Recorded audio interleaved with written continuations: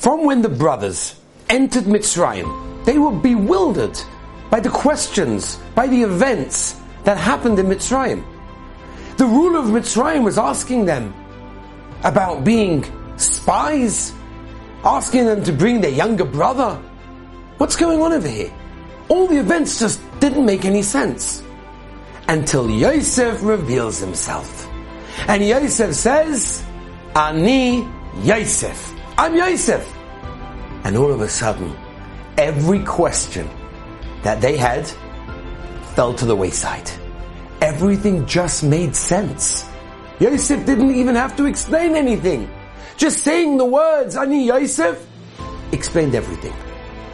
Says the Chofetz Chaim, so many times in our own lives, we have events that happen, and we wonder, why?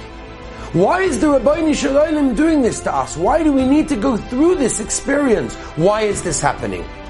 Says the Chofetz Chaim, the Rabbeinu Shalom will just say, Ani Hashem, at the end of days, and everything will just make sense.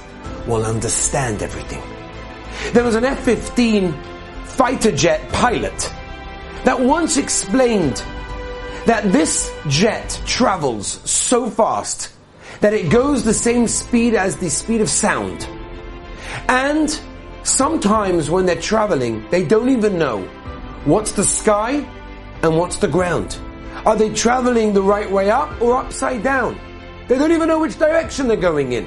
That's very dangerous. So what do? And he explained that they're trained to totally rely on the computer that's in front of them. They put all their belief, put everything into that computer, and they trust it fully. Says the Chofetz Chaim, that's what we need to do. And that's the message of this week's parasha. Sometimes we don't understand. Sometimes it doesn't make sense. But you know what?